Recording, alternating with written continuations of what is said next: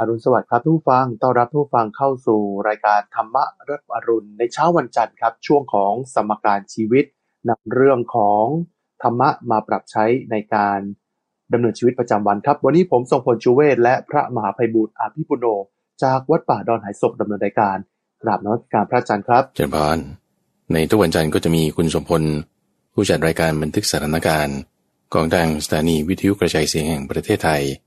มาร่วมพูดคุยเพื่อที่จะนำประเด็นปัญหาในชีวิตประจำวันบ้างในประเด็นที่เกี่ยวกับเหตุการณ์ปัจจุบันบ้างมาพูดคุยดูซิว่าเราจะมีธรรมะมาปรับใช้ได้อย่างไรวันนี้เรามีเรื่องอะไรกันบ้างคุณสมพลครับวันนี้นะครับก็จะพูดคุยกันนะครับโอ้ยหลากหลายเรื่องหลากหลายราวครบทุกรสเลยครับไม่ว่าจะเป็นปัญหาในครัวเรือนปัญหาครอบครัวปัญหาในที่ทำงานแล้วก็ปัญหาอื่นๆนะครับก็จะนำเรื่องที่เกิดขึ้นจริงกับทุกท่านเนี่ยนำเรื่องของธรรมะเนี่ยแหละมาปรับใช้ในการดำเนินชีวิตประจำวันนะครับเรื่องแรกเนี่ยนะครับเป็นเรื่องของครอบครัวเนี่ยก็จะต้องประกอบไปด้วยบุคคลในครอบครัวเอาอย่างนี้ก็จะมีพ่อแม่ลูกเนี่ยไม่ว่าจะอยู่วัยไหนอยู่ร่วมกับพ่อแม่จะเห็นว่าเราเป็นเด็กอยู่ตลอดเวลาการใช้ชีวิตร่วมกันเนี่ยแน่นอนครับเมื่อวัยที่แตกต่างกันก็จะมีเรื่องของปัญหากระทบกระทั่งกันไปอันนั้นเป็นส่วนหนึ่งแต่สิ่งที่เราจะพูดถึงคือเวลาที่ลูกเนี่ยอยากจะพูดคุยกับพ่อแม่เมื่อพ่อแม่ถามพ่อแม่ถามว่าอ้าวลูกเป็นยังไงบ้างเป็นยังไงเงินเดือนพอใช้ไหมที่บริษัททำงานเป็นอย่างไรฐานะการเงินดีไหมลูกก็ตอบไปแม้ว่าความเป็นจริงก็คือว่าโอ้โหเงินเดือนไม่พอใช้สภาพเศรษฐกิจโอ้แย่นะครับก็ต้องหลอกโกหกพ่อแม่ไปบอกว่าเงินพอใช้สถานะการเงินดีนะครับซึ่งไม่เป็นความจริงแต่อยากให้พ่อแม่สบายใจพ่อแม่แก่แล้วเราก็ไม่อยากให้คุณพ่อคุณแม่มาเป็นทุกข์กับเรื่องของเราด้วยนะครับหรือพ่อแม่ถามว่าอ้าวเป็นยังไงบ้างชีวิตส่วนตัวอยู่กับสามีภรรยาเนี่ยเป็นยังไงดีไหมจริงๆคือโอ้ยทะเลาะกันทุกวันฮะเดือดไม่อยากจะคุยกันเลยโอ้ทะเลาะกันบ่อยมากแต่ว่าพอเจอพ่อแม่ก็บอกโอ้ยไม่อยากให้คุณพ่อคุณแม่รู้สึกไม่สบายใจโกหกพ่อแม่บอกอยู่กันดีครับอยู่กันดีค่ะมีความสุขดีนะโกหกสวนทางกับความเป็นจริงผิดศีลก็คือมุสาวาจาโกหกพ่อโกหกแม่แต่เจตนาเพื่อที่จะให้คุณพ่อคุณแม่สบายใจไม่อยากให้พ่อแม่เนี่ยแก่แล้วมาเดือดร้อนกับสิ่งที่เราได้ประสบได้เจอเราบอกว่าเฮ้ยฉัน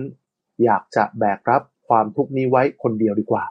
มีปัญหาครอบครัวก็เป็นเรื่องของเรามีปัญหากับสามีมีกับปัญหากับภรรยาฉันจะแบกรับเอาไว้ฉันไม่ให้พ่อแม่ฉันมาทนทุกข์ทรมานกับฉันด้วยพ่อแม่เห็นเรามาแต่เด็กมีความทุกข์มีอะไรกับฉันตั้งแต่เด็กแล้วจะให้พ่อแม่มาทุกข์ทรมานแบบนี้ไม่ได้ฉันจึงจำเป็นที่จะต้องโกหกพ่อแม่ไปไม่ว่าฐานะทางการเงินของฉันจะแย่แค่ไหนคุณพ่อคุณแม่ไม่ควรที่จะมาเดือดร้อนเป็นทุกข์กับฉันหรือมีความทุกข์กับครอบครัวแค่ไหนคุณพ่อคุณแม่ไม่ควรที่จะมาทุกข์กับฉันอีกแล้วคุณพ่อคุณแม่เลี้ยงฉันมาตั้งแต่เด็กเขาเป็นทุกข์กับฉันมามากพอแล้วเขาควรจะได้รับสิ่งดีๆในช่วงบั้นปลายของเขาฉันจึงต้องโกหกเขาไปนี่แหละคือคำถามที่ว่าการที่พวกเราเนี่ยในฐานะลูกโกหกพ่อแม่ด้วยเจตนาประสงค์ดีไม่ให้เขารู้สึกทุกข์ร้อนแม้ว่าจะเป็นการโกหกคำถามครับพูดความจริงแล้วทำให้พ่อแม่รู้สึกไม่สบายใจเราเลยต้องโกหกแบบนี้บาปไหมครับก็ต้องฟันธงไปเลยคุณทรงพลว่าคือมันบาปแน่นอนการโกหกเนี่ยยังไงก็เป็นบาปแต่ว่าลักษณะนี้เนี่ยคือด้วยเจตนาดีมาเจตนาว่าให้เขาสบายใจไม่ให้เขาแบบลำบากใจพอด้วยเจตนาดี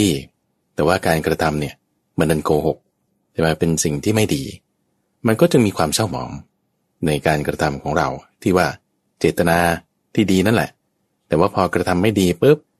ไอ้ความเศร้าหมองในเจตนาที่ดีนั้นมันก็เกิดเพราะว่ามีวจีกรรมที่ไม่ดีทีนี้ในจุดนี้มันก็จะมีเรื่องที่น่าสนใจที่เราควรจะเจาะไปได้อยู่3ประเด็นในข้อแรกก่อนก็คือในความคิดที่ว่าเรา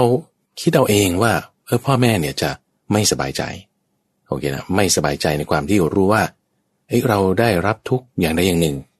ไม่ว่าจะเรื่องเงินทองเรื่องความสัมพันธ์หรือว่าเรื่องสุขภาพอะไรก็แล้วแต่ใช่ไหมอันนี้เราคิดเอา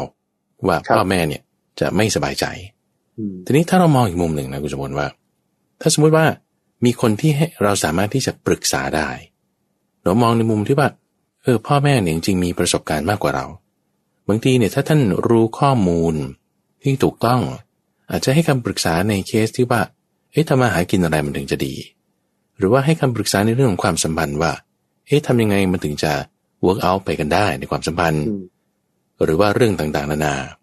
ทีนี้ในการปรึกษาตรงนี้แหละที่ว่าเราจะนำเสนอความจริง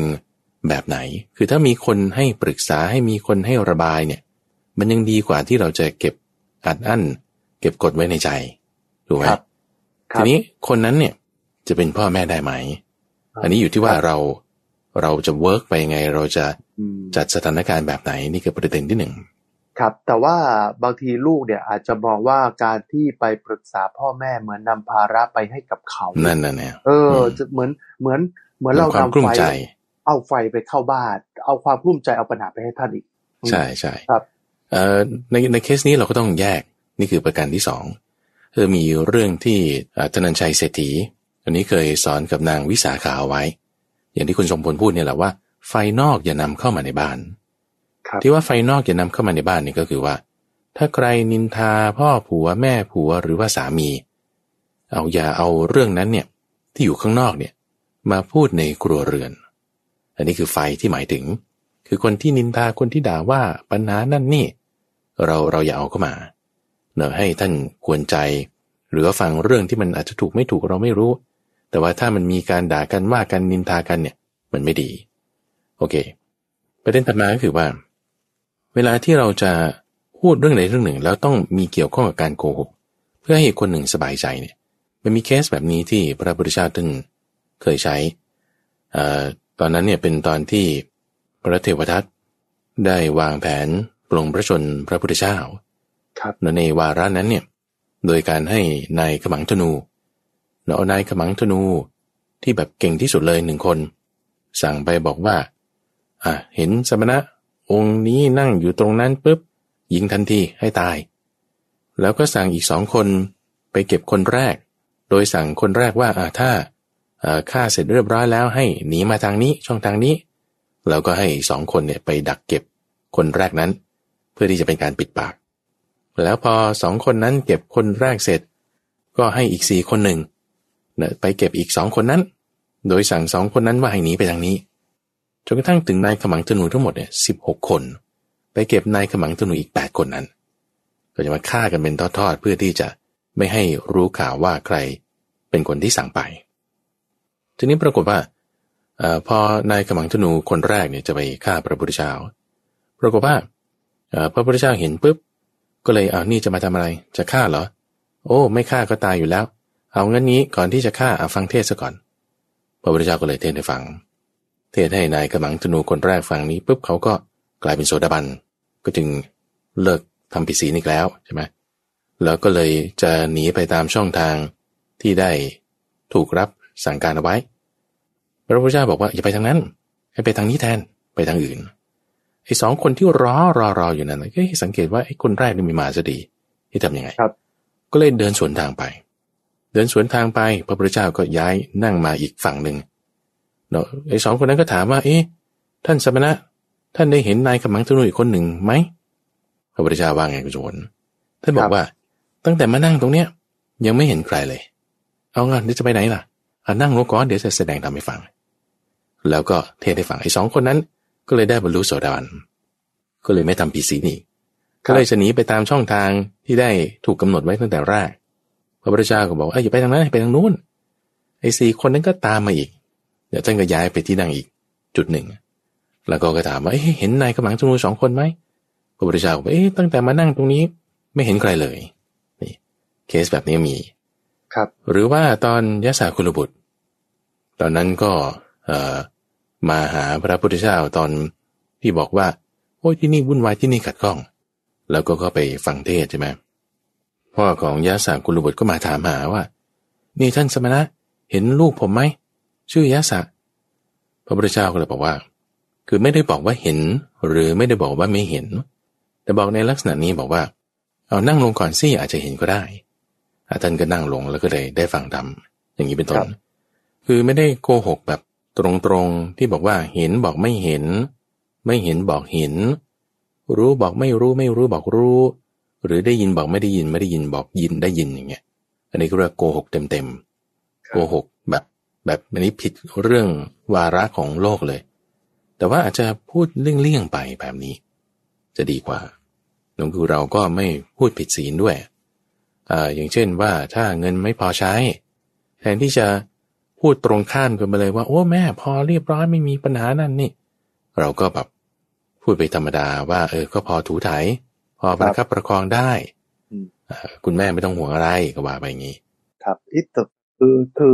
คือพยายามพูดให้เป็นกลางๆแต่ว่าในใจเราก็ไม่ได้ตั้งกะคือสุดท้ายเราก็ไม่ได้พูดความจริงมันก็โกหกอยู่ดีไม่ใช่เหรอครับอันนี้คือแบบพูดเยื้องๆไปคือคำว่าโกหกเนี่ยคุณสมบัติต้องเข้าใจ definition คือความหมายของเขาซะก่อนครับสมมุติคุณถูกถามว่าเห็นไหมแล้วคุณเห็นเนี่ยแต่คุณบอกไม่เห็นซ้ายเป็นขวาอันนี้เนี่ยนี่คือโกหกเต็มๆนี่คือผิดโกหกแต่ว่าถ้าไม่ได้พูดในความหมายนั้นอย่างพระพุทธเจ้าเคสนี้ก็คือว่าตั้งแต่มานั่งตรงนี้ไม่เห็นใครเลยครับอย่างเงี้ยมันไม่ผิดไงด้วยมีเงื่อนไขแบบต่างๆเพราะฉะนั้นเนี่ยตรงนี้เราต้องคิดต้องใคร่ควรพิจารณาครับเพราะว่าสัมมาวาจาเนี่ยมันมีอยู่ทั้งหมด4อย่างด้วยกันเนอะคือการพูดโกหกนี่ก็ส่วนหนึ่งคือ definition หรือว่าบทบัญญัติตรงนี้ท่านให้ว่าการพูดโกหกให้ผิดต่อโลกคำว่าโลกในที่นี้หมายถึงตาหูจมูกลิ้นกายใจถ้าเป็นลักษณะ6อย่างนี้แล้วคุณพูดที่มันตรงข้ามกันเนี่ยอันนี้คือผิดต่อโลกคือผิดต่อสิ่งที่เห็นที่ได้ยินส่วนข้ออื่นอีกก็เช่นว่าการพูดยุยงให้แตกกันหรือว่าการพูดในลักษณะที่ว่าเป็นคำหยาบเช่นว่าพูดให้เขาไม่สบายใจเนี่ยเป็นคำหยาบนะพูดทิ่มแทงพูดให้เสียดแทงให้เขาไม่สบายใจถือว่าเป็นคำหยาบหรือบางทีเราเอาเรื่องเจ้านายมาบ่นให้แม่ฟังอีกเนี่ยเจ้านายเป็นอย่างนั้นอย่างนี้บ่นให้แม่ฟังเนี่ยด้วยเจตนาว่าให้คุณแม่เนี่ยเห็นใจฉันแล้วก็ไม่ต้องเห็นใจเจ้านายเจตนาแบบนี้คือลักษณะพูดยุยงให้แตกกันก็ไม่ดีเพราะฉะนั้นเราไม่ควรจะเอาเรื่องของเจ้านายมาบ่นให้คนนั้นคนนี้ฟังแต่ควรจะเอาข้อดีของเขามาพูดด้วยซ้ำคือนี่เราประเด็นนี้เราจะต้องพูดกันต่อไปเนาะครับทีนี้ในประเด็นข้อนี้ที่ว่าความจริงเราไม่ได้ต้องบอกหมดก็ได้เนาะคำว่าไม่ได้บอกหมดนี่คือหมายความว่าไม่ได้โกหกให้ผิดต่อโลกแต่พูดเลี่ยงๆไปเนาะเพื่อประคับประคองเนาะเพราะว่าเงื่อนไขในการดำรงอยู่ในการครองเรือนที่มันต้องเกี่ยวข้องกับตากับหูเนี่ยมันมีเยอะด้วยเงื่อนไขนี้การที่เราจะดำรงชีวิตของเราให้มันได้ดีเนี่ยคุณสมบูรณ์รู้ลองคิดดูดิสมมุติว่าถ้ามารดาบิดามาทราบภายหลังว่าความจริงเป็นอย่างนี้เหรอนี่แกโกหกฉันมาตลอดโอ้โหนี่มันยิ่งจะทุกข์หนักใช่ทุกข์หนักกว่าเดิมมากๆเพราะฉะนั้นเนี่ยบางทีเราต้องหาจังหวะคือตอนนี้อาจจะยังไม่ได้บอกตรงๆหรืออาจจะยังบอกไม่ได้แต่ว่าพอเรื่องราวอะไรต่างๆมันคลี่คลายแล้วเนี่ยก็จึงค่อยบอกแล้วก็มีอยู่จุดหนึ่งเป็นเรื่องที่พระอาจารย์นำมาให้ฟังอยู่ในช่วงของนิทานพรรณนาในทุกวันศุกร์เป็นเรื่องของโมโหสถชาดกที่มีอยู่ตอนหนึ่งโพธิสัตว์บอกว่าความลับเนี่ยเราอย่าบอกใครแต่ถ้าอะไรที่เป็นความลับเนี่ยเราอย่าไปบอกเพราะว่าจะบอกก็ได้ต่อเมื่องานการอะไรมันสำเร็จแล้วอย่างเงี้ยนะครับเพราะฉะนั้นบางทีไม่ต้องพูดไม่ถือว่าโกหกนะแต่ถ้าพูดบอกว่าไม่รู้หรือไม่เห็นทั้งที่จริงๆรู้และเห็นอันนี้มันจะถือว่าโกหกหรือบางทีก็เทคนิคก็คือชวนพูดเรื่องอื่นไปเลยอะไรอย่างเงี้ยนะก็จะหลีกเลี่ยงลดหย่อนตรงนี้ไปได้ในข้อแรกเจริญพรครับพระอาจารย์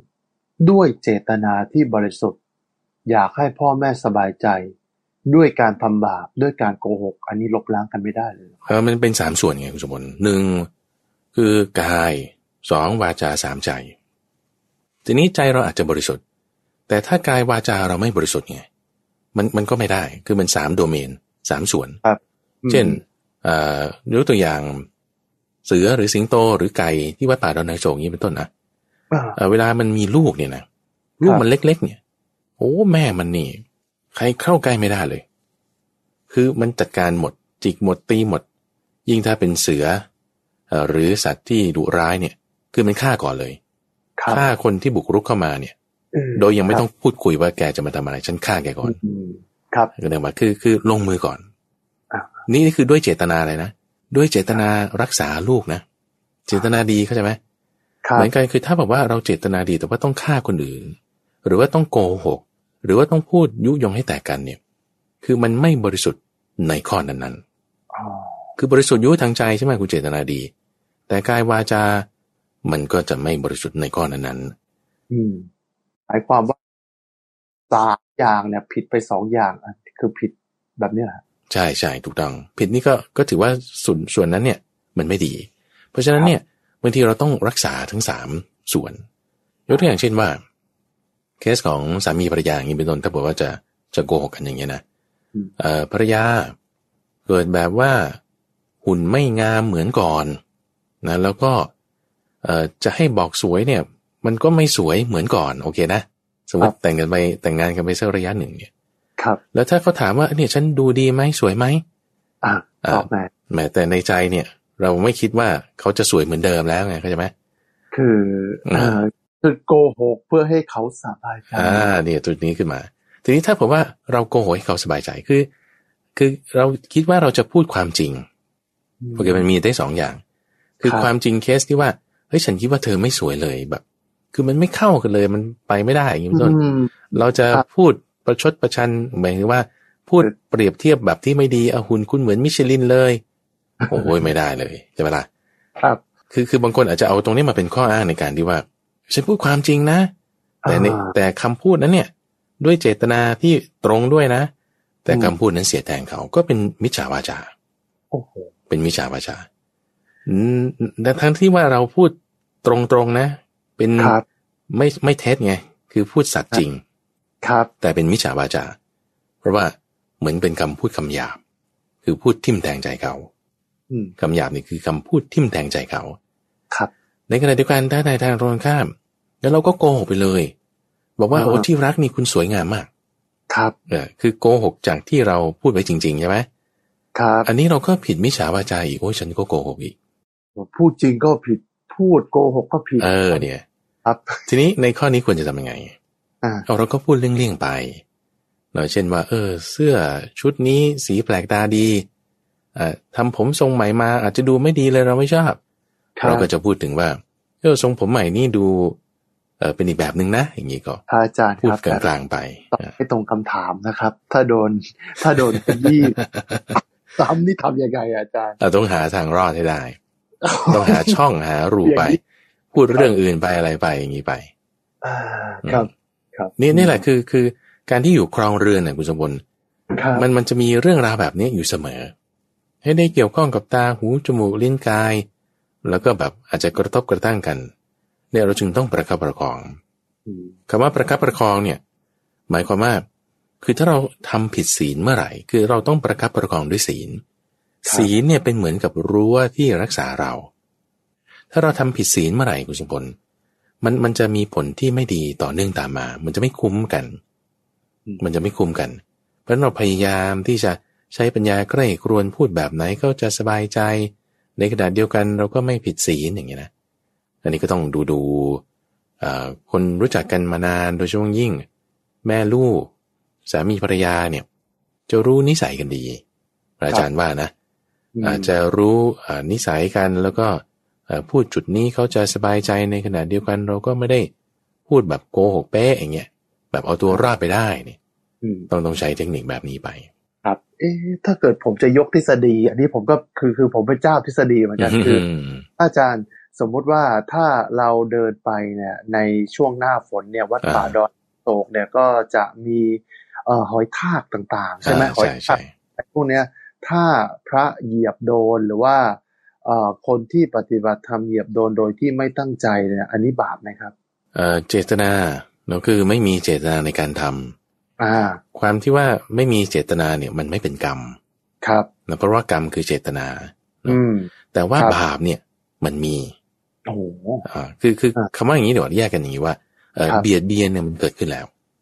การเบียดเบียนเกิดขึ้นแล้วเราขับรถไปเกิดสุนัขวิ่งตัดหน้าเราชนปุ๊บมันตายเราไม่ได้เจตนาเลยนะแต่ว่าการเบียดเบียนมันมีโอเคนะคือมีกายกรรมเกิดขึ้นแต่ว่าความที่เจตนาเนี่ยไม่มีครับก็เหมือนกับเวลาที่คุณฆ่าคนโดยไม่ได้ตั้งใจศาลเขาก็จะลดโทษให้แต่ลดโทษให้ครับคือมีโทษอยู่แต่ว่ามันก็ต้องลดลงเอาลงเพราะว่าด้วยความที่ไม่ได้เจตนาเช่นเดียวกันว่าเราอยู่ในสังสารวัฏเนี่ยคุณสมบัติว่ามันก็จะต้อง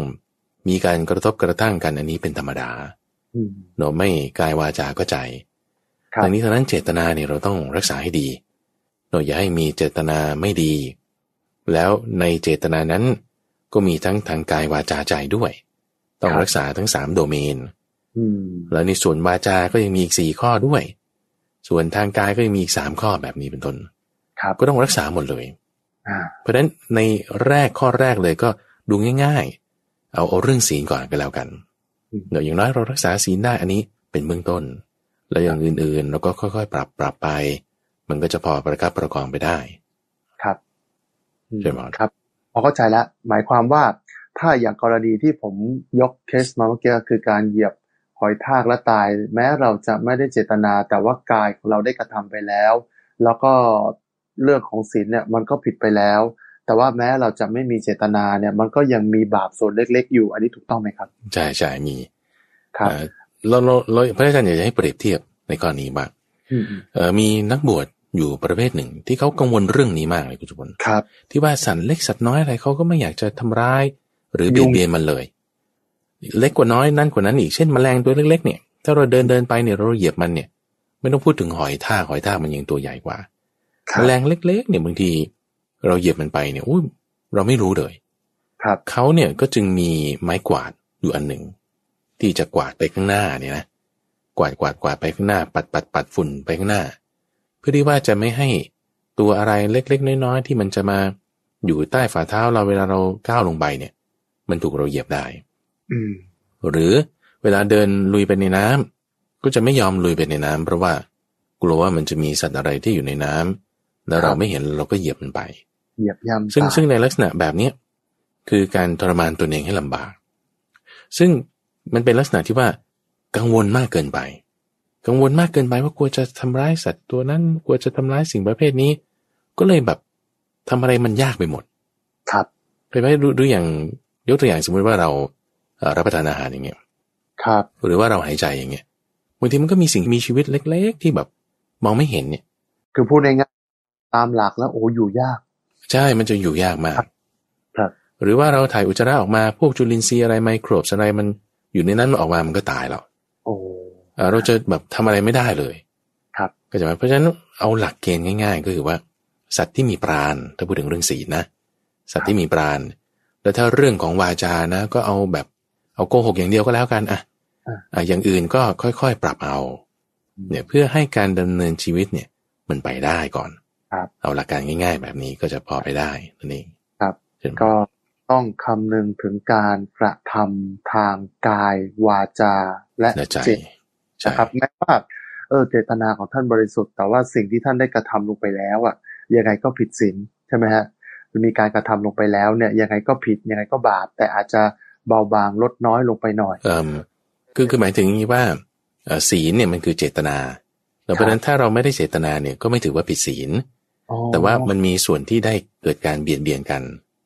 การเบียดเบียนกันตรงนี้แหละมันอาจจะทำให้เกิดความไม่สบายใจซึ่งมันก็จะเป็นบาปแต่ว่าไม่ผิดศีลก็จะหมายเพื่อให้ดำเนินชีวิตของเราไปได้นั่นเองครับดังนั้นแล้วถ้าจะอันนี้พูดตรงๆนะฮะโกหกให้พ่อแม่สบายใจเราควรที่จะหลีกเลี่ยงการโกหกแต่ให้เลี่ยงบาลีเนี่ยเป็น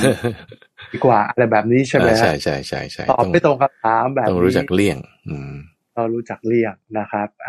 นี่ก็เป็นคำตอบนะฮะสำหรับเรื่องที่ถามมาว่าโกหกแล้วพ่อแม่สบายใจมันบาปไหมอันนี้พระอาจารย์ก็ตอบอย่างชัดเจนนะครับนี่เป็นที่หลายคนเนี่ย สอบถามกันเข้ามามาดูเรื่องของการใช้ชีวิตกันบ้างใช้ชีวิตในครอบครัวเมื่อกี้พ่อแม่ลูกละมาเรื่องของสามีภรรยากันบ้างเชื่อไหมว่าสามีภรรยาสมัยก่อนนะพระอาจารย์หญิงชายต้องยอมรับว่าไม่เท่าเทียมกันเพราะว่าด้วยหน้าที่การงานสมัยนู้นเลยนะสมัยก่อนรัชกาลที่5เนี่ยหน้าที่หลักของผู้ชายเนี่ยคือไปทำมาหากินและเนี่ยก็จะต้องอยู่บ้านอยู่เรือนเนี่ยคอยรับใช้สามีแล้วก็คอยหุงหาอาหารเลี้ยงดูลูกหน้าที่ของผู้ชายและผู้หญิงสมัยก่อนเชื่อไหมว่ามีกฎหมายเรียกว่ากฎหมายลักษณะผัวเมียกฎผัวเมียเนี่ยผมไปเปิดอ่านแล้วปรากฏว่ามีบทบัญญัติหนึ่งอันนี้สมัยก่อนรัชกาลที่5เขาบอกว่าให้อำนาจเลยนะครับว่าสามีเนี่ยมีอำนาจในการโบยตีภรรยาได้ตามสมควรแต่ถ้าภรรยาทำเช่นนั้นกับสามีพูดง่ายๆถ้าภรรยาทำไปซ้อมสามีต้องนำเข้าตรอกดอกไม้ไปกราบสามีนะครับนี่คือกฎหมายสมัยก่อนและการใช้ชีวิตขนบธรรมเนียมประเพณีสมัยก่อนชายหญิงไม่เท่าเทียมกันสูงกว่าหญิงเพราะว่าชายเป็นผู้ไปทำงานหาเลี้ยงครอบครัวผู้หญิงหน้าที่แค่เพียงดูแลบ้านนะฮะเอารายได้จากสามีมาจุนเจือครอบครัวอันนี้คือหลักการของกฎหมายจารีตสมัยก่อนแล้วก็ชีวิตสมัยก่อนแต่ปัจจุบันเปลี่ยนไปฮะปัจจุบันเปลี่ยนไปสถานะชายหญิงเท่าเทียมกันตามกฎหมายรัฐธรรมนูญชายหญิงเท่าเทียมนะผู้ชายออกไปทำงานหาเงินผู้หญิงก็ทำงานหาเงินเรียนจบเท่ากันเรียนจบเผื่อผู้หญิงจะสูงกว่าด้วยนั่นแล้วเขาก็รู้สึกสิว่าชายหญิงมีความเท่าเทียมกันความรับผิดชอบก็เหมือนกันฉันทำงานบ้านเธอต้องทำงานบ้านด้วยสิฉันกวาดบ้านผู้ชายครับไปถูบ้านไปเช็ดอะไรบ้างอันนี้ก็เป็นวิถีชีวิตทุกวันนี้จนด้วยความที่รู้สึกว่าฉันก็เท่ากับเธอก็เท่ากับฉันบางครั้งการทำงานผู้หญิงบางคนนะผมจะบอกให้ว่าบางทีทำงานมาเหนื่อยใครก็ทำงานมาหนักพอถึงบ้านปุ๊บโอ้โหฉันก็เหนื่อยฉันก็หนักเธอก็เหนื่อยฉันก็หนักเฮ้ยทะเลาะกันทะเลาะกันเพราะฉันก็คิดว่าเฮ้ยเธอก็ทำงานมาฉันก็ทำงานมาเตรียมการสิฉันก็จะต้องมีสิทธิ์ที่จะโวยวายฉันก็ต้องมีสิทธิ์ที่จะพูดอะไรบางอย่างบ้างสิมันจึงเกิดความขัดแย้งในครอบครัวเขาก็บอกว่าคุณควรมีความรับผิดชอบงานบ้านคุณต้องดูแลบ้างคุณเป็นผู้ชายผู้หญิงดูแลลูกผู้ชายก็ต้องดูแลบ้างแต่ก็ออกไปกันด้วยปัญหาที่เกิดขึ้นณวันนี้เนี่ยเราควรจะแก้ไขด้วยการนำหลักธรรมะมาปรับใช้ชีวิตยังไงดีครับอาจารย์เชิญพรในข้อนี้ก็มีอยู่3ประเด็นพระอาจารย์ว่าเอาข้อแรกก่อนก็คือประเด็นเรื่องของจารีตที่มันไม่เหมือนเรื่องของกฎแห่งกรรมครับแล้วคือจารีตประเพณีเนี่ยแม้แต่ในภิกษุกับภิกษุณีตั้งแต่สมัยพุทธกาลเองนะคุณสุพลศีลก็ไม่เท่ากันละพระนี่มีศีล227ข้อหมายถึงพระภิกษุในขณะที่ภิกษุณีมีศีลตั้ง331ข้อมากกว่าพระภิกษุเอางั้นหมายความว่าคุณธรรมของภิกษุณีจะต้องสูงกว่าของพระภิกษุคือมันก็ไม่ใช่อย่างนั้นเพราะว่าจารีตหรือว่าข้อปฏิบัติมันไม่เหมือนกันในลักษณะอวัยวะลักษณะทางสรีระไม่เหมือนกันศีลมันก็ต้องไม่เหมือนกันอันนี้ก็ธรรมดาเพราะฉะนั้นเรื่องของจารีตเนี่ยยังไงมันก็ไม่เหมือนมันก็แตกต่างกันซึ่งอย่างที่คุณสมพลว่าสมัยก่อนเนี่ยผู้ชายก็จะเหมือนกับว่าได้เปรียบได้ประโยชน์ในข้อนี้แต่นี้จารีตก็เปลี่ยนแปลงไปเดี๋ยวจารีตก็เปลี่ยนแปลงไปสมัยก่อนผู้ชายมีสามีได้หลายคนขอไปผู้ชายมีภรรยาได้หลายคนครับแต่ว่าทุกวันนี้เขาไม่รับรองแล้วผู้ชายต้องมีภรรยาแค่ผัวเดียวเมียเดียวคนเดียวรับรองแค่แบบนี้ก็เปลี่ยนแปลงไปนี่คือจารีตทีนี้จารีตเราก็ปรับเอาไงจารีตเดี๋ยวนี้เป็นอย่างนี้เราก็ตามไปไม่มีปัญหาจารีตนี่คือข้อที่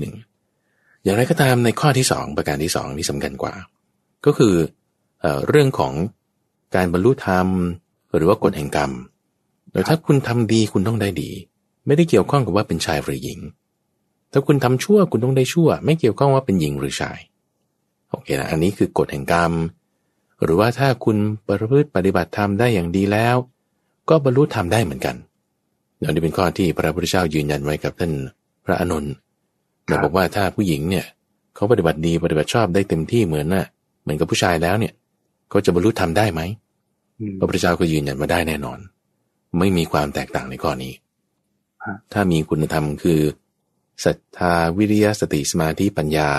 เต็มที่แล้วเนี่ยยังไงก็ได้บรรลุธรรมโอเคนะเพราะฉะนั้นตรงนี้มันจึงมาตรงกันกับในสมัยปัจจุบันว่ามันก็มีความเท่าเทียมกันในข้อนี้แต่ว่าเราจะไปเปรียบเทียบกับเรื่องจารีตไม่ได้นะเรื่องกฎแห่งกรรมแต่เพราะว่ากฎแห่งกรรมคือกฎแห่งกรรมจารีตก็คือจารีตที่เป็นค่านิยมในแต่ละประเทศแต่ละท้องถิ่นมันก็ไม่เหมือนกันด้วยซ้ำโอเคนี้เราต้องปรับไปทีนี้ประการที่3ที่อยากจะไฮไลท์ในที่นี้ก็คือว่าความสามารถในทางกายหรือทางใจของคนเนี่ยที่คุณจงพลพูดถึงว่าเนี่ยทำงานมาเหน็ดเหนื่อยนั่นนี่นู่นโอ้ยกลับมามันก็เหนื่อยแล้วไม่อยากจะทำงานบ้านก็เธอทำบ้างสิประการนี้มันสำคัญกว่าตรงที่ว่าทำไมจิตใจของคนเราเนี่ยมันถึงหงุดหงิดได้มันจะไม่ดีกว่าเหรอถ้าสมมุติว่าเราสามารถทำงานที่ชอบก็ได้ทำงานที่ไม่ชอบก็ได้ทำงานที่ไม่ชอบก็ไม่หงุดหงิดทำงานที่ชอบก็ไม่มีปัญหามาถึงกันแล้วก็สามัคคีกันช่วยกันไม่ได้ว่าเกี่ยงกันแต่ว่ารักกันเคารพกันสามัคคีกันอันนี้มันดีกว่าประการตรงนี้มันก็คืออยู่ที่ว่าการฝึกจิตฝึกใจเราคือว่าถ้าอยู่ระหว่างวันเนี่ยแล้วเราเกิดเรื่องกระทบกระเทียบมีปัญหานั่นนี่จิตใจมันจะเครียดมันจะไม่สบายทีนี้เราจะฝึกจิตอย่างไรว่าทั้งสามีและภรรยาทำจิตให้มีความมั่นคงมีสมาธิมีอารมณ์เดียวมีสิ่งอะไรมากระทบแล้วก็ยังนิ่งเฉยมีอุเบกขาอยู่ได้กลับมาแล้วก็มีความเมตตามีความกรุณาให้กันแบบนี้มันจะดีกว่าเห็นไหมมันสามารถที่จะฝึกจิตได้โดยที่ว่าไม่ต้องว่าเป็นชายหรือหญิงเพราะว่ามันก็กลับไปข้อที่2ว่ากฎแห่งกรรมถ้าบอกว่าคุณมีความเพียรมีสติสัมปชัญญะจิตใจเราไม่ต้องไปขึ้นลงตามการกระทำของคนอื่นที่ว่าคนอื่นเขาแบบจะด่าเราว่าเรา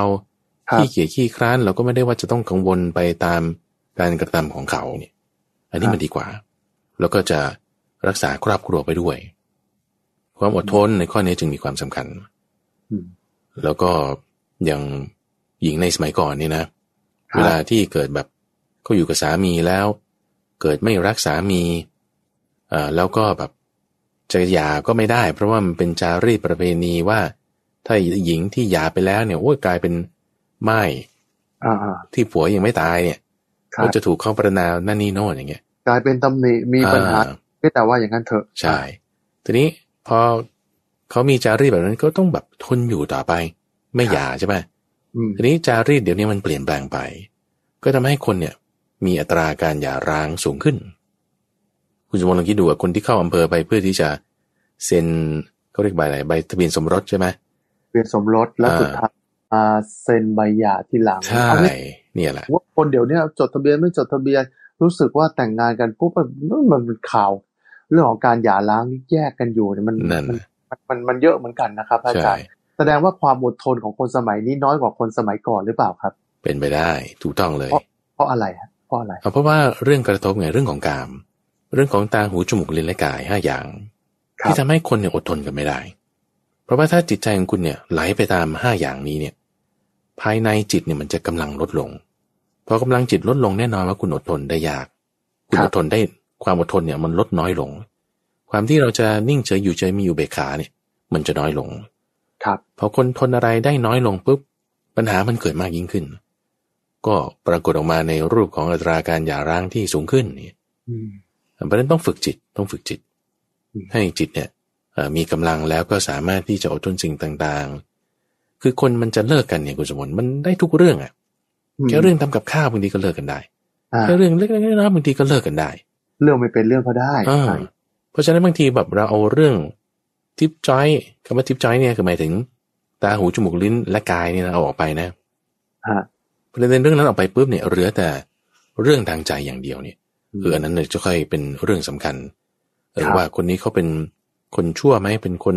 เป็นโจรเป็นขโมยผิดศีลอะไรอย่างนี้หรือเปล่าเอาตรงนั้นสำคัญกว่าครับแล้วจึงค่อยมาพิจารณาเนี่ยอัตราการหย่าร้างนี่จะลดลงมาก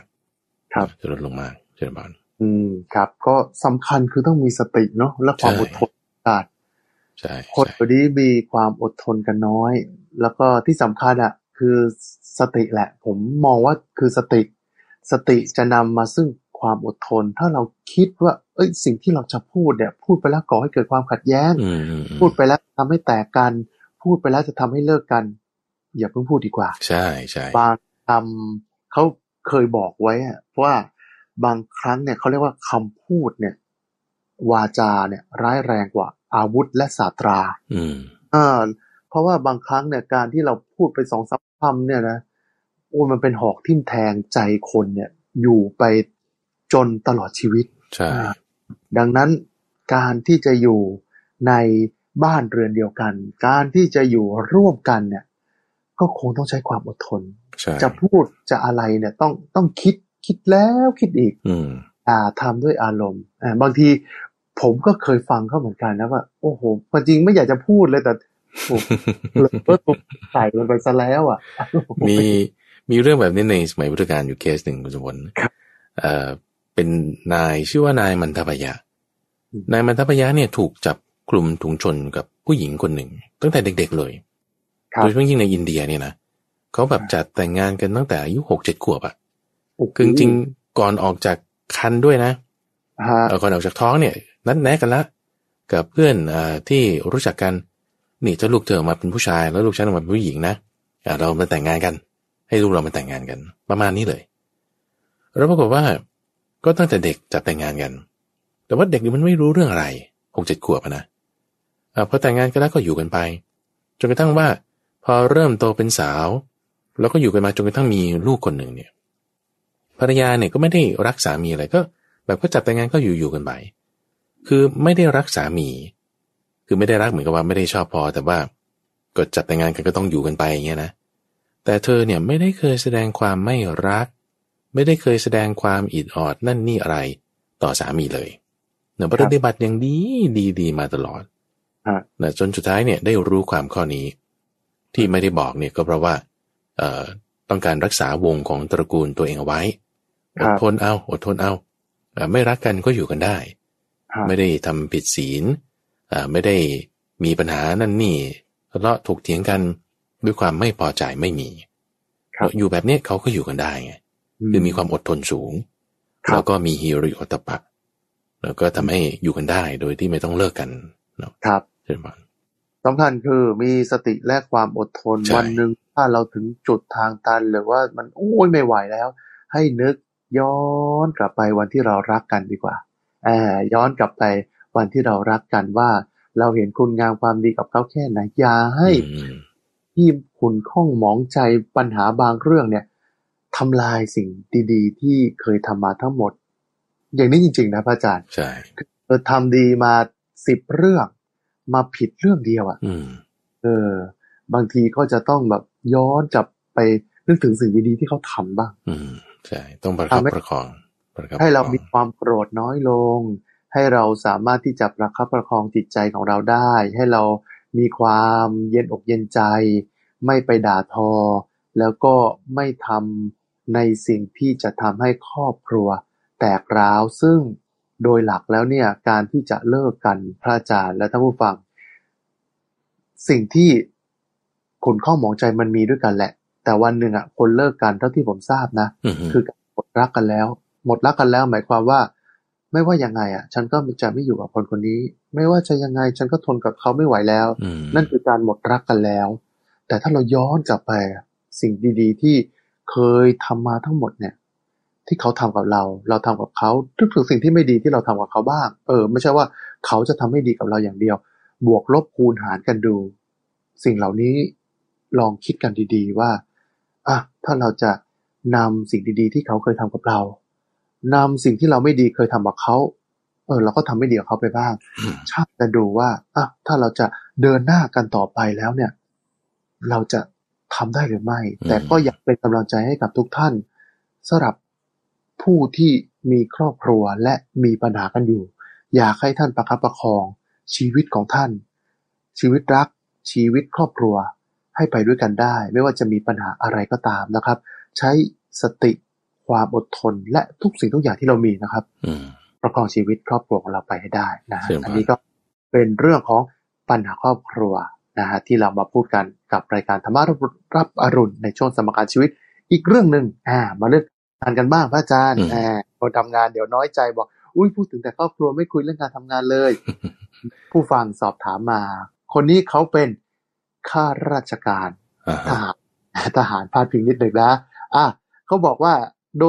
ยรวมคือเขาทำงานทำงานเหน็ดเหนื่อยทำโครงการนี่นั่นโน่นทุ่มเทเหน็ดเหนื่อยแทบเป็นแทบตายเหนื่อยอยู่คนเดียวเหนื่อยด้วยการทำงานโครงการอันบิ๊กโปรเจกต์ใหญ่โตแต่เจ้านายไม่เห็นค่าเขาเลยผลงานที่ผมทุ่มเทมาตลอดเนี่ยอย่างยาวนานและสร้างชื่อเสียงให้กับหน่วยงานเจ้านายไม่เห็นค่าผลงานของผมน้อยใจฮะทำยังไงดีครับโอเคในการทำความดีเนี่ยคุณชวนต่อให้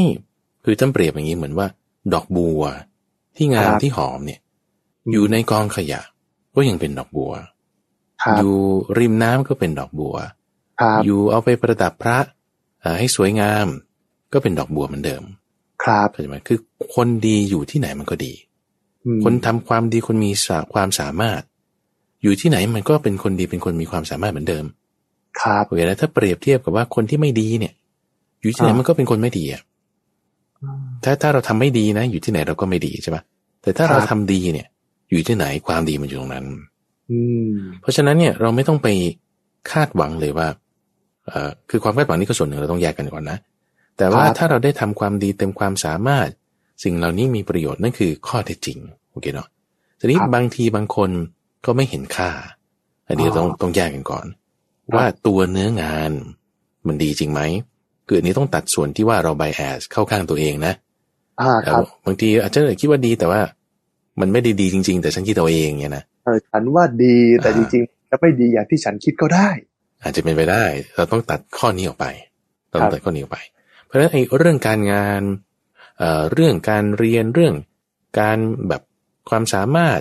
อะไรต่างๆเนี่ยมัน subjective นี่คือมันแล้วแต่คนที่จะมองครับมุมมองแต่ว่าถ้า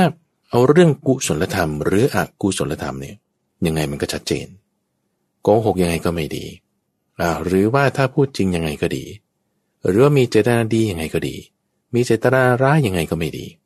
โอเคนั่นนี่คือเขาเรียกกุศลกับอกุศลเพราะฉะนั้นบางทีเวลาเราทำงานเนี่ยเราทำงานด้วยเจตนาที่ดีเต็มความสามารถข้อนี้คือความดีของเราละทีนี้ความดีเนี่ยมันอยู่ตรงนี้แค่นี้เองแล้วถ้าคนอื่นจะเห็นหรือไม่เห็น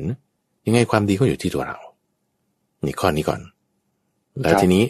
ไอ้ความน้อยใจเนี่ยมันเกิดขึ้นตรงไหนมันเกิดขึ้นตรงที่เรามีความอยากไงเราอยากที่เขาจะให้เขาเห็นผลงานของเราอยากที่จะแบบได้ recognition เขาชมหน่อยแต่ไม่ได้พอไม่ได้แล้วก็จึงเกิดความน้อยใจแสดงว่าเราทำอะไรเนี่ยเราหวังผลเนี่ยทำด้วยหวังผลเนี่ยคือมันได้บุญไม่เต็มที่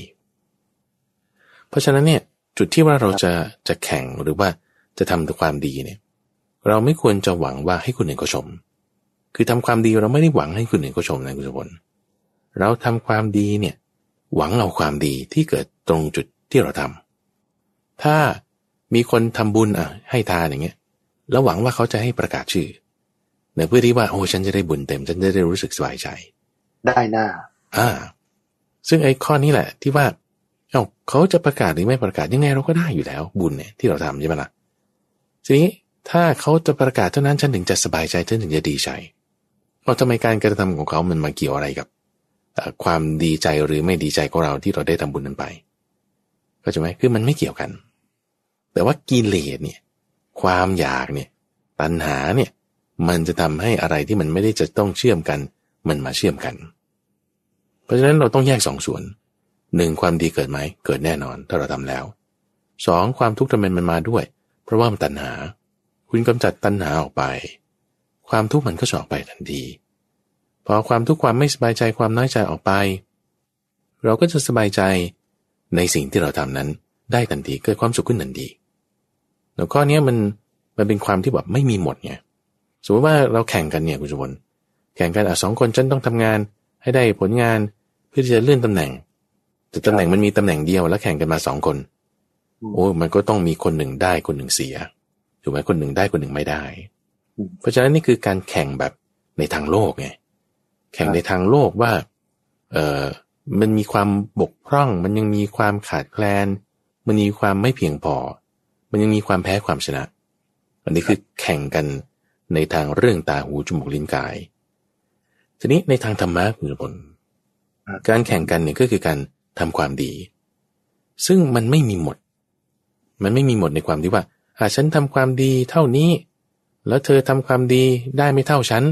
ความดีมีหน่วยจำกัดถ้าฉันได้แล้วเธอจะไม่ได้อย่างเงี้ยวัดชั่งน้ำหนักมันไม่ใช่ไงมันไม่ได้กันวัดกันแบบนั้นแต่ว่าใครทำก็ได้ดีที่คนนั้นเลยแล้วก็ไม่มีหมดเพราะฉะนั้นเวลาเราสร้างบุญหรือว่าทำกุศลธรรมเนี่ยทำได้เต็มที่เลยไม่ต้องกลัวว่าคนอื่นเขาจะมาแซงหน้าเราหรือว่าเราจะแข่งไม่ทันเขาแข่งกันในลักษณะที่ว่าทางการทำงานในความที่ว่าหมายถึงเจตนาดีที่เราทำงานไปเนี่ยแล้วให้สบายใจตรงนั้นเนี่ยเพราะฉะนั้นว่ามันจะทำให้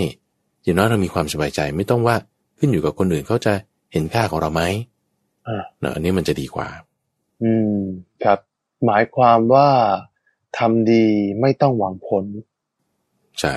เนาะคือทำดีได้ดีพระอาจารย์กำลังจะบอกว่าสุภาษิตไทยทำดีได้ดีมันยังสามารถใช้ได้อยู่ในยุคทุกวันนี้เหรอฮะถูกต้องคือบางคนเนี่ยเขาก็พูดนะเขาก็พูดเลยว่าทำดีได้ดีมีที่ไหนทำชั่วผมไปและเวลาในการทำงานเนี่ยคนที่ประจบเอาหน้าประจบประแจงแสดงปลิ้นปล้อนมักจะได้ดีแต่คนที่ทำงานแบบปิดทองหลังพระไม่ได้ดีฮะอยู่กับที่เพราะว่าไม่ได้หวังผลเมื่อไม่ได้หวังผลก็ไม่ได้ไปทะเยอทะยานจึงไม่มีตำแหน่งใหญ่โตแบบแต่คนที่มีกิเลสอยากจะเป็นใหญ่เป็นโตก็จะทะเยอทะยานจึงทำให้คนที่คิดไม่ดีคนไม่ดีเนี่ยผมก็ไม่อยากจะใช้คำพูดว่ามักจะเป็นใหญ่เป็นโตแต่โอกาสที่เขาจะเป็นใหญ่เป็นโตคือเขามีกิเลสเขาก็จะ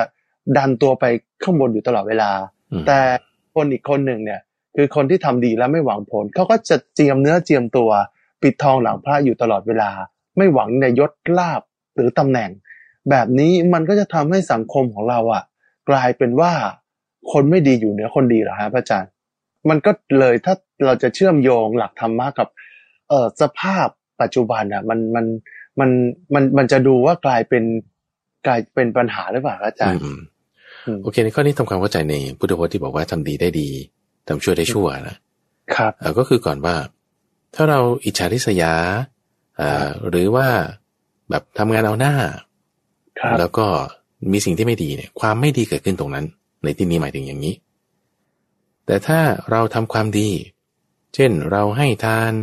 เราเอื้อเฟื้อเผื่อแผ่เรามีจิตเมตตาความดีเกิดขึ้นตรงนั้นโดยที่ไม่ได้ต้องเกี่ยวว่าเขาจะเห็นหรือเปล่าโอเคมันนี่คือพุทธพจน์ที่หมายถึงข้อนี้ทำดีได้ดีเนี่ยคือดีตรงที่คุณได้ทำไม่ใช่ว่าดีตรงที่ว่ามีคนชมหรือได้เลื่อนตำแหน่งไม่ใช่นะแต่ทำดีได้ดีเนี่ยมันดีตรงที่คุณทำตรงนั้นทำชั่วได้ชั่วก็คือชั่วมันอยู่ตรงนั้น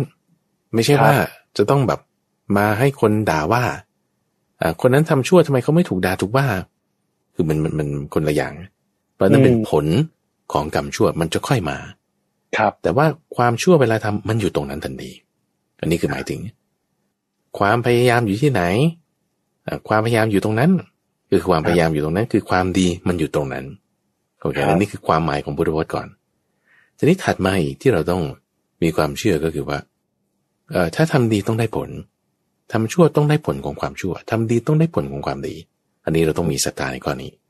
ทีนี้ผลของความดีที่เราทำหรือผลของความชั่วที่ใครทำก็ตามก็ต้องได้รับผลแต่มันอาจจะได้รับผลทันทีทันใดเดี๋ยวนั้นหรือได้รับผลในเวลาต่อมาหรือได้รับผลในเวลาต่อมาอีกมันจะไม่เท่ากันแล้วแต่คนครับอันนี้ท่านเคยยกเปรียบเทียบไว้เหมือนกับว่าเวลาที่เราละลายเกลือลงในน้ ถ้าน้ำมันน้อยมันก็จะเค็มมากครับถ้าน้ำมันมากมันก็จะเค็มน้อยอ่าตรงนี้ก็เราเคยคุยประเด็นนี้ไปแล้วใช่ไหมครับเพราะฉะนั้นไอ้เรื่องกรรมเนี่ยเวลาเราทำความดีเนี่ยมันอาจจะไม่ให้ผลหรืออาจจะให้ผลเร็วช้าคือมันบางทีมันบอกยากครับบางทีมันบอกยากแต่อย่างไรก็ตามความดีเราต้องเชื่อมั่นว่ายังไงก็ต้องได้ผลดีพอเรามั่นใจในข้อนี้ปุ๊บเนี่ยเราจะสบายใจไปแล้วเปราะหนึ่งจะสบายใจไปแล้วขั้นตอนที่หนึ่งทีนี้ขั้นตอนที่สองว่าแล้วทำไมเราถึงยังไม่ได้ประสบความสำเร็จตัวนี้เราต้องแยกเทอมกันนิดหนึ่งต้องแยกคำพูดถ้าเราจะบอกว่าดีคือสุขเวทนาไม่ดีคือทุกขเวทนาบางทีมันสับสนครับท่านเปรียบไว้เหมือนกับเวลาที่คุณกินยาขมกินยาแบบที่มันขมรสชาติแบบฝาดมากอย่างเงี้ยนะครับ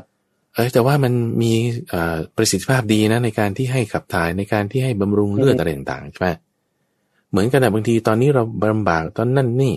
แต่ว่าต่อมามันจะให้ผลดีเอาเปรียบเทียบกับว่าบางทีเราดื่มเครื่องดื่มที่หอมหวานแต่มันมียาพิษอันนี้คือเปรียบไว้กับบางคนที่ว่าทำไม่ดีต่างๆนั่นนี่แต่ว่าทำไมเขาได้สุขเวทนา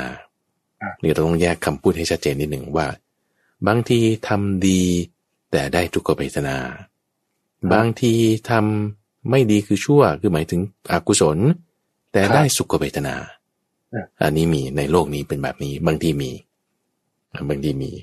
เพราะฉะนั้นในที่นี้เราทำไงก็ในเมื่อทำดีแล้วจะต้องได้รับผลของความดีแล้วทำชั่วจะต้องได้รับผลของความชั่วแต่อาจจะเป็นเวลานี้หรือเวลาไหนก็ตามเราต้องรีบยิ่งทำความดีต้องรีบยิ่งเพิ่มน้ำเลยถูกเวลาเพื่อที่จะให้ความดีมันได้ผลโดยที่ว่าความสุขหรือความทุกข์อันนี้เราก็ธรรมดานะบางทีมันก็ทุกข์บ้างบางทีก็สุขบ้างอันนี้ก็ธรรมดาบางทีถูกก็ชมบ้างถูกก็ด่าบ้างอันนี้ก็ธรรมดาบางทีมีเงินน้อยบ้างมีเงินมากบ้างอันนี้ก็ธรรมดาของโลกแต่ความดีนี้เราต้องทำเราต้องรักษาข้อนี้ให้มากเลยแล้วก็มีทำให้ข้อหนึ่งที่ว่าคนเรามันจะอยู่กันได้หรือไปในทางเดียวกันได้เนี่ยคือมันต้องมีศีลเสมอกันแล้วก็มีทิฏฐิเสมอกันพระพุทธเจ้าได้พูดถึงสังฆาวัตถุก็คือคนที่เราจะอยู่ร่วมกันไปได้สงเคราะห์กันได้เนี่ยมันก็ต้องมีเรื่องทานเรื่องปิยวาจาคือการพูดจาที่เข้ากันดีเสมอกันแล้วก็การประพฤติประโยชน์แล้วก็การวางตนเสมอกันถ้าเรารู้จักทำ4ข้อนี้คือสังฆาวัตถุ4เนี่ย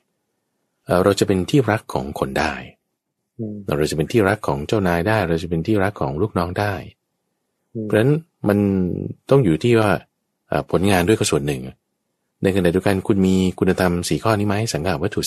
4แล้วก็มีศีลเสมอกันกับทิฏฐิด้วยกันกับเจ้านายหรือไม่แล้วถ้าเป็นไปในลักษณะที่ว่าเข้ากันได้เนี่ยก็จะเป็นที่รักที่พอใจได้ครับเราต้องแยกกันระหว่างสุขหรือทุกข์กับกุศลหรืออกุศลนั่นเองจะทำให้สบายใจได้พูดว่าเราต้องแยกว่าว่าความเจริญทางโลกและทางธรรมครับคือมันต้องไปด้วยกันไงโลกกับธรรมะต้องไปด้วยกันถ้าไปอย่างใดอย่างหนึ่งอย่างเดียวบางทีเราก็หลงทางถ้าเราจะแต่ทางโลกอย่างเดียวไม่มีธรรมะเราก็จะผิดศีลนั่นนี่โน่นเราอยู่ในโลกเราไม่มีธรรมเราก็ต้องมีธรรมะเพื่อที่จะให้อยู่ในโลกได้อย่างสบายใจครับทีนี้จึงต้องรู้จักที่จะแบบวิเคราะห์แยกแยะ